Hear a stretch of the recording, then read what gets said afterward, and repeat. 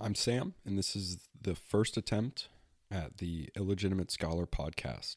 I'm going to be talking a lot about culture, history, human nature, and things related to that, society. And what I wanted to do to start with, my very first one, was to talk about what culture is, because I see in a lot of pop culture, a lot of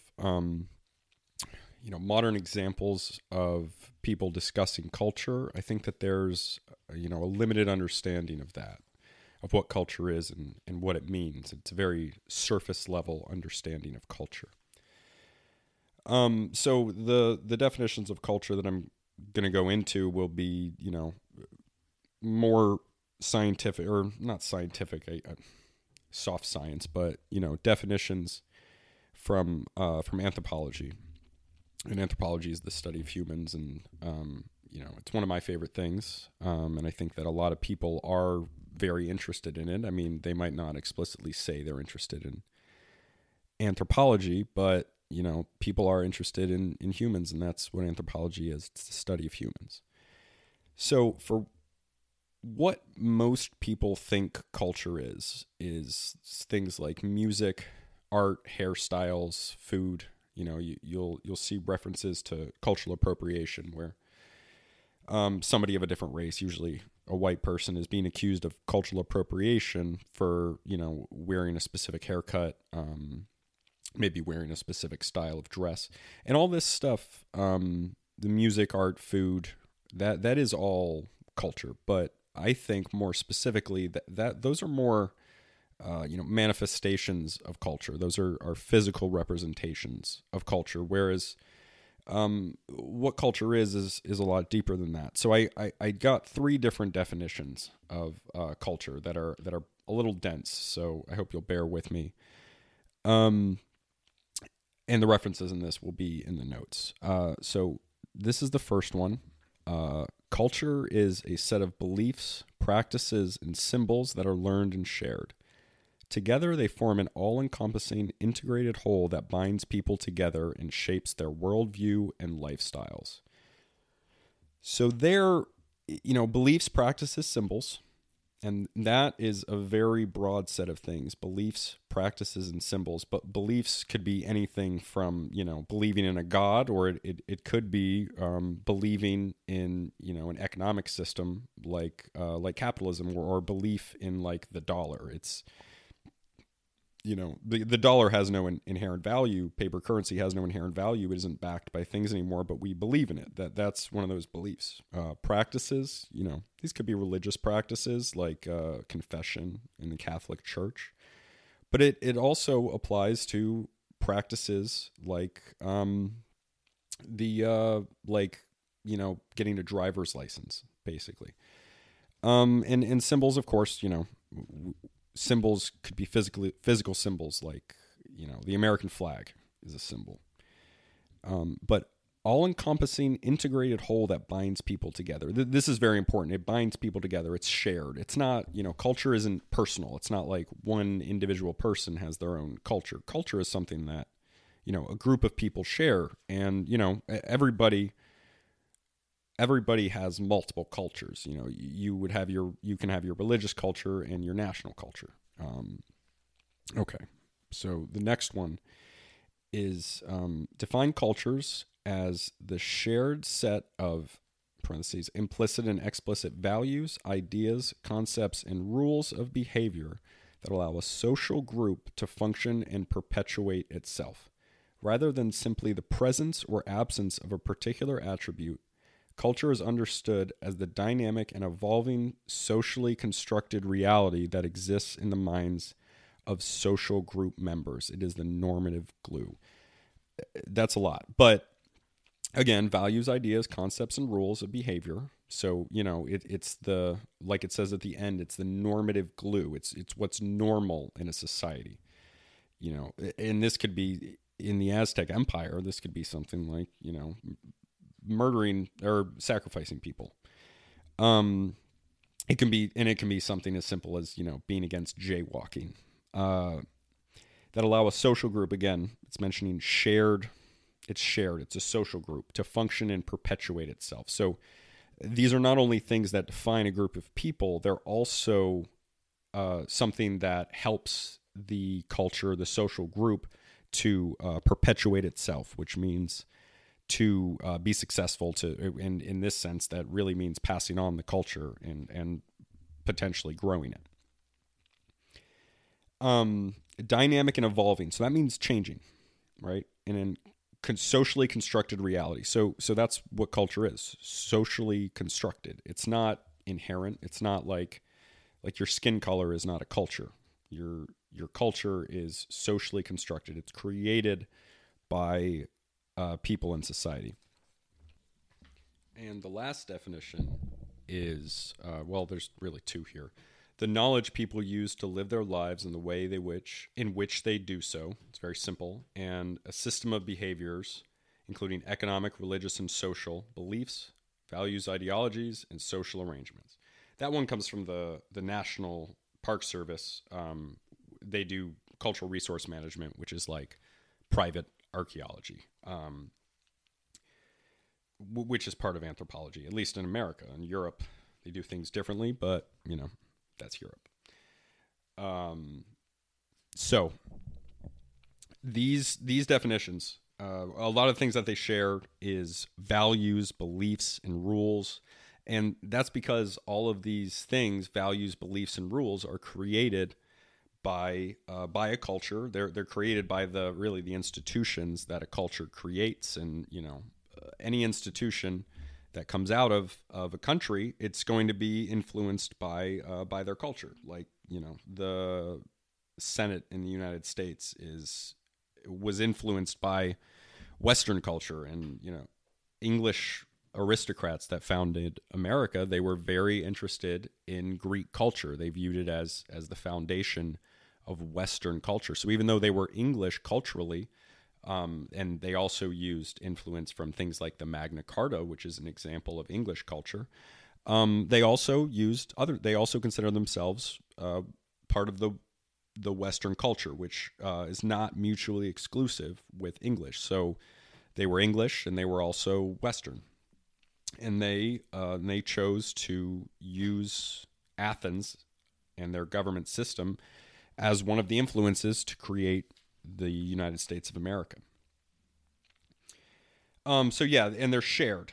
It's shared. It's not just one person who has a culture. If one guy's really weird and he's doing his own thing, that's not a culture, because it's not a shared group of people. It can't even be one family. I guess you could argue that one family had its own culture, but if it's a real culture, then it would expand over time to be multiple family groups. If it wasn't, a prevailing culture, then it would go away. It would just disappear and change. It's hard to, because cultures are always changing. It's hard to say when one is gone and when one isn't. Even though, where I live in New England, the culture today, New England culture, is so very different from the Puritan culture of the 17th century, but I still, there wasn't like a hard break. No one invaded and took over New England and changed the culture, but because the culture changed gradually over time, it's over that long period of time become completely different, and that's pretty normal for human history. Cultures change over time. That's one of their that's one of the things that makes it culture. Culture can't stay stagnant. I mean, it can in a certain way if the environment is stagnant, but the environment is just as dynamic and changing. The physical environment is changing, maybe not as fast. The climate does change naturally and human caused. It changes over a long period of time. But human environment, your neighbors changes, and that can change your culture a lot. And any culture that was on the bad end of the spear from, steppe tribes coming down from Mongolia or the steppes of Asia would know that, you kind of adapt or die is kind of the rule of culture. So it's learned. And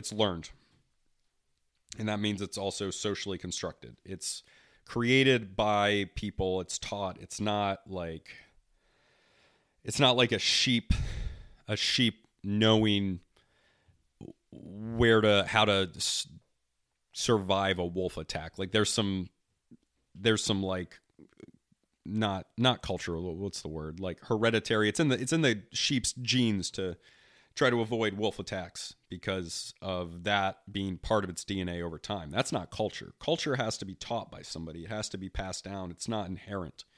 It's not like, if a child gets adopted from Korea to Connecticut, or Massachusetts, or somewhere in New England, that Korean baby is not going to know how to speak Korean when he or she grows up. I know a few examples of that here in New England, where there's people who are adopted from Korea. They come to America, and culturally they're American, and they're generally adopted into white families. And some of them are involved in Korean culture. They get involved later in life, or their parents involved them in it.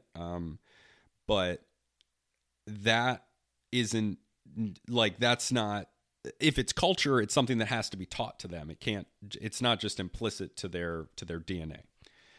Okay, so I want to go over a few examples of culture, of the amount of things that can be considered culture. So an economic system like capitalism and communism, those are cultural ideas. And this is what happens a lot of times with culture, is that if someone has a really, really good idea, and I don't mean good idea like, some of these ideas wouldn't be called very good by my standards or anyone's standards, because a lot of these things, especially when they pop up rapidly, can be very destructive and very violent. And they're destructive because they kind of have to be. Brand new ideas have to be destructive, because a lot of the times what happens is that in a place, things have become stale. The rules, the belief systems, they've become stale in the sense that they're no longer serving the people anymore. And what can happen in a lot of cases is that the socially constructed institutions were created in a time where they made a lot of sense, and then the people who are in charge of those institutions over time, their power gets very ingrained, and it gets very difficult to modify those institutions to fit the changing environment without some very large social upheaval. And sometimes what can happen is things like reformations of a religion or of a culture. But a lot of times what really happens eventually to everything, this happens to all things, to people, to cultures, to plants, to animals, to everything, is that they serve their purpose and they fade away. They die. They're gone. They're gone. Ashes to ashes, dust to dust. So other ideas that are examples of culture, we're talking about economic ideas like capitalism and communism. We know that communism comes out of this very new industrialization. Industrialization in Europe and elsewhere really shakes things up. It changes how people are making a living. It changes who has power because of the importance of capitalism at the time. Capitalism and industrialization, they evolve together. And that creates a lot of negatives that have to be dealt with in a certain way. And in certain places, what happens is that way turns out to be communism, which is a very extreme, in most cases, a very extreme way to go. There are tragedies like in China where tens and tens of millions of people die as a result of some communist policies. We don't know what would have happened had, for example, Chiang Kai-shek won, but there's Pol Pot in Cambodia, kills a few million people. And, there's examples that some people hold up a little bit higher than that, like Cuba, that have their own fallbacks. But of course, capitalism has its own fallbacks as well. And religious beliefs. Islam is an example I like to think about for this one in exploding into popularity, similar to communism, in that Islam comes out of Saudi Arabia. And it comes out of an environment where people are trying to make money trading. But there's a lot of conflict, especially conflict between the Bedouin tribes. There's also religious conflict because there's Zoroastrians, there's Christians, there's Jews, there's Muslims, there's pagans, there's all these different types of people interacting. And Islam becomes a unifying force, and it expands because it incentivizes people to join it. And also, I mean, some people are not incentivized to join; they're just conquered by Islamic armies. But it unites people together, and it brings a lot of prosperity, which leads to the Islamic Golden Age, because the founder of Islam was himself he was a trader, a trader, a trader. He was a merchant. So he incentivized merchants. He knew how to do that. He knew how to, and people had protections of other Muslims if they joined. They wouldn't have their caravans attacked, which they were able to save money on defense. They had access to this growing Islamic empire that explodes immediately. So when a good idea happens, it can spread a lot. And when I say good, again, I'm saying something that perpetuates itself, because there are plenty of examples like communism, like Nazism, of ideas that are good in the sense that they perpetuate themselves.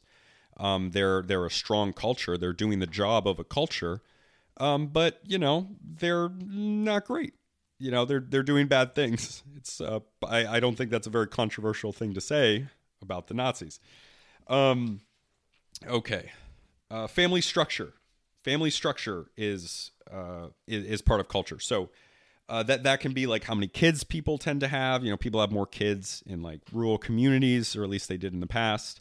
How many kids they have, how they marry, when they marry, when you leave your parents' house, where you go when you leave your parents' house, and what people do to live. And notice I didn't say what jobs people have, because it's more than just jobs. There's subsistence farming, which was it for most of human history, and there's hunter-gatherers for most of human prehistory, this forms around. It also can form around what jobs people do specifically. Like if there's a community that's a fishing community that's based on the sea, they're going to have a culture that differs from Silicon Valley, and that's true even today, even within their own state. Silicon Valley and a fishing community in Northern California, they're very different culturally, I promise you. And I'm sure both of them would not be very fond of being thrown in with the other. How to deal with conflict is another big part of culture. Having police in Western countries, that is culture. There's been a lot of debates over the last few years about how policing is done, and that's a change in culture. That's a change in how people are viewing the police and what their job is, and the shortcomings of the police. In more traditional societies, their police are a relatively new invention. There would have been city guards, and there would have been knights who had men-at-arms and lords who had men-at-arms who would enforce their own personal rules. But courts with like someone accused of witchcraft, and they like have to jump in the water, and if they float, something like that. You know what I mean? I don't remember the specifics of how they decided if they were a witch or not, but those are all like ways that people deal with conflict, and how people deal with conflict is culture. Structures of hierarchy. So structures of hierarchy is a type of culture. It's like government, but it can also be schools. It's who's respected the most in society. Some cultures would put like a religious leader at the top of their culture. Traditionally, in a lot of cultures, religious leaders are near the top of the social hierarchy. There's obvious social hierarchies that you would have had, like the encomienda system in New Spain, in the colonies of Spain, where there was a racial hierarchy of different people, ranging from European descended to a mix European and native, to which is mestizo, to just native, to and then black people at the bottom, and then there's there's social hierarchies like within groups, like in the military, officer to enlisted ranks. There's the caste system in India. All these different ways of having a official or social hierarchy. Democracy and other methods of political organization, how you decide your leaders, that is definitely culture. And languages. Languages are a huge thing in culture. What language people speak, it affects the way you think. It really does. I will do an episode on language, so I'm not going to go too far into that. So cultures are, like we talked about in the beginning, they're all about using your environment to perpetuate your people. And the way that people live their lives has to be influenced by their environment, because their environment decides what they have to do to live their life. Like you can't be a fisherman if you want to live in like Siberia. I mean, gosh, I'm sure there's fishermen in Siberia, but on the top of a mountain. You're not living in there's lakes in the mountains, and you know what I mean. I don't need to be doing this to myself. So cultures react to their environment. They react to their environment. They're created in response to their environment. And that doesn't just mean physical environment, but it does mean physical environment. It's just not just physical environment. It also has to do with who else is around you, what the threats are of other human groups, because all humans are the greatest risk to humans. That's unfortunately where we're at in human history, and that's how it's been for a long time, ever since we stopped getting eaten by big cats so much.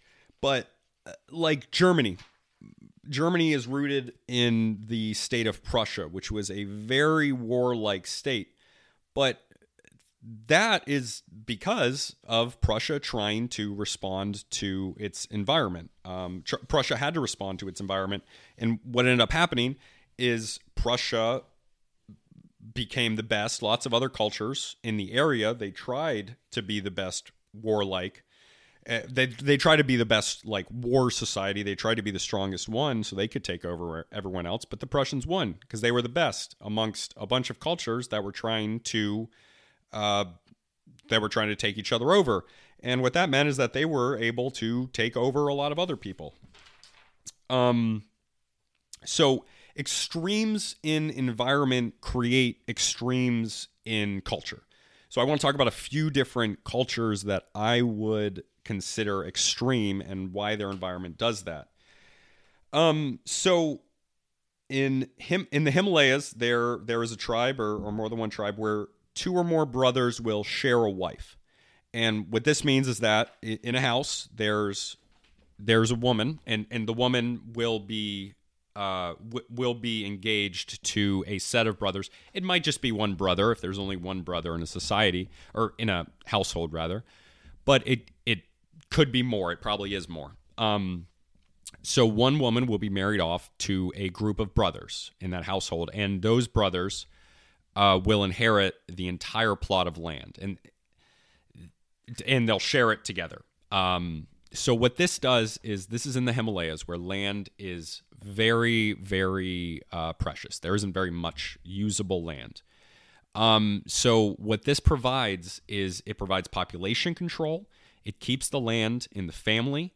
There's less risk of a war and a famine as overpopulation happens and land is sparse. You know, if you're letting men just go out and try to find women, what generally happens is they start killing each other if they have to fight over things. Most problems in human history are caused by men between the ages of about 18 to 35. Pretty much everything can be boiled down to those guys. So when they live together, when the brothers live together, they share a wife, and because it's one woman with multiple men, as opposed to one man with multiple women, they're limited in the amount of kids that they have. So it controls the population. the land stays within the family. And again, because the population's not exploding, there isn't this need for a retraction in population as the carrying capacity of the land is exceeded. So it's a result of a very small usable amount of land. So this is an extreme example. So like I said before, it's not only the physical environment, but it's also the human environment. So a lot of cultures have extreme, painful, violent rituals, especially ones of the past. And this is more common in societies where physical burden and violence is more common. In a lot of societies, they don't have modern medicine. We deal with pain with opiates. They deal with it by getting used to it because they have to. And we deal with it our way because we can. And I don't know whose is better. And I'm not saying that to say that, oh, theirs is definitely better. I'm saying that because I really don't know which one is better. So one example, in Brazil, there's a specific tribe, or some tribes, where young men are bitten by bullet ants as a test of resilience as part of a coming-of-age ceremony. And coming-of-age rituals are common across a lot of societies in like the United States, Western societies. These are things like graduating from high school or college. But in more traditional societies, there are rituals that are culturally informed. Not that college isn't. College is an example of culture, but they're informed by their environment. And in this case, they're living, I think, in the Amazon, and they are in a society that has a higher level of violence than ours, much higher. Many hunter-gatherer and early agricultural societies have a very, very high level of violent death. For young males, it can top like 10%, which is much, much higher. We count these numbers in Western countries in like the 1 in 100,000 rather than like in the percentage. The percentage would be like 0.00 something or 0.0 something percent. So, there's all these examples of cannibalism. I don't have to get a specific example of cannibalism because there's examples of cannibalism from early European tribes, African tribes everywhere, South American tribes, North American tribes, not today, but, in the past, everywhere, every continent except for Antarctica. And there probably has been some on Antarctica just because naval culture of Europeans and a lot of other nations actually does include cannibalism. And if you think I'm lying, you can Google that shit because it's a thing. This also applies to subcultures. So it's not just like, I guess everything's a subculture, but like it applies to not just like countries' cultures, but like cultures within a country, smaller ones.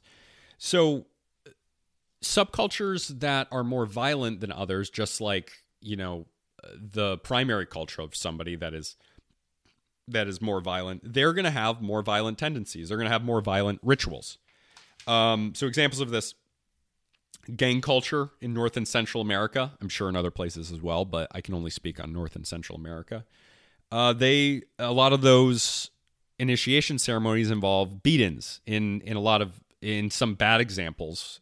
If Gangland on History Channel is telling us the truth, they could also involve killing other people, rival gang members, or possibly in the worst case for the local news, just a random person.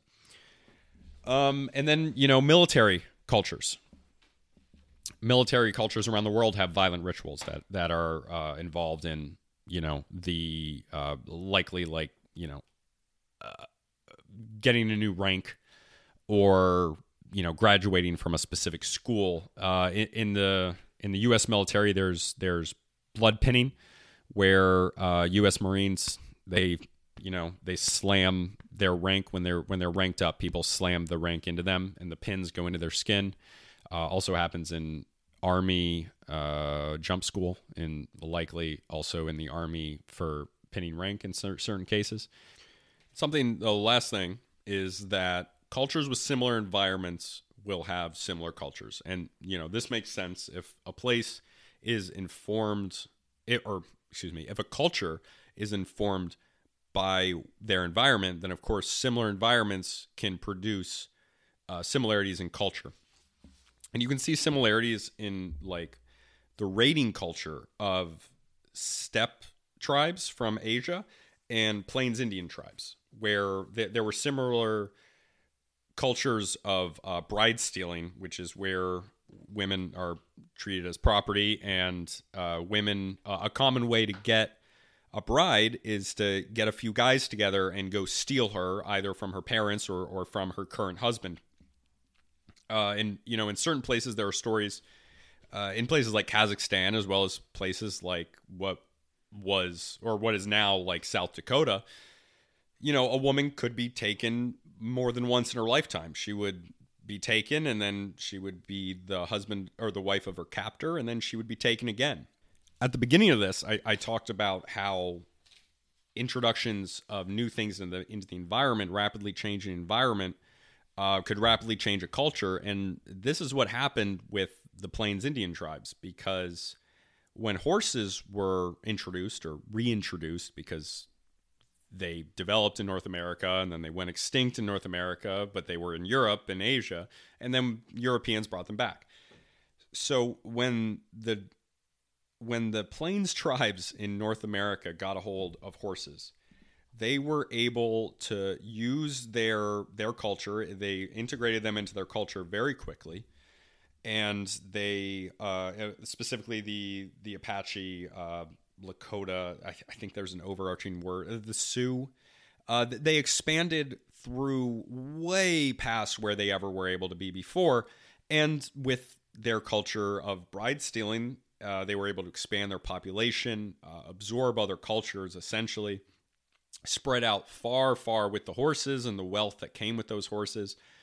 And that meant that this introduction of this new environmental factor, which was the horses, as well as all the changes that Europeans brought with them, specifically also guns, they were able to really, really expand their culture. And, you know, this was at the expense of other Native American cultures, unfortunately, and eventually they're largely defeated. While there are still Sioux people, there are multiple reservations in multiple tribes, and then even more that aren't federally recognized and thus don't have recognition officially. They're still there. Some of them, largely, of course, the population has been replaced by European settlers, or Euro-Americans, Afro-Americans, and now even more Latino and Asian Americans.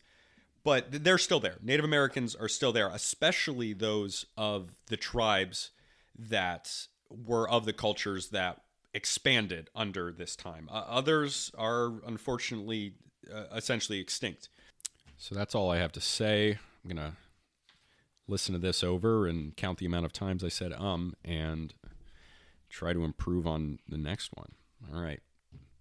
If you're actually listening to this point, thank you. And if you text me and let me know, and you're like one of the people I'm showing this to, not if you're just some random person who's going through my shit later, I will Venmo you $30 if you listen to the end before October 19th, 2022. I will Venmo you $30. And I will also be very appreciative that you actually listened.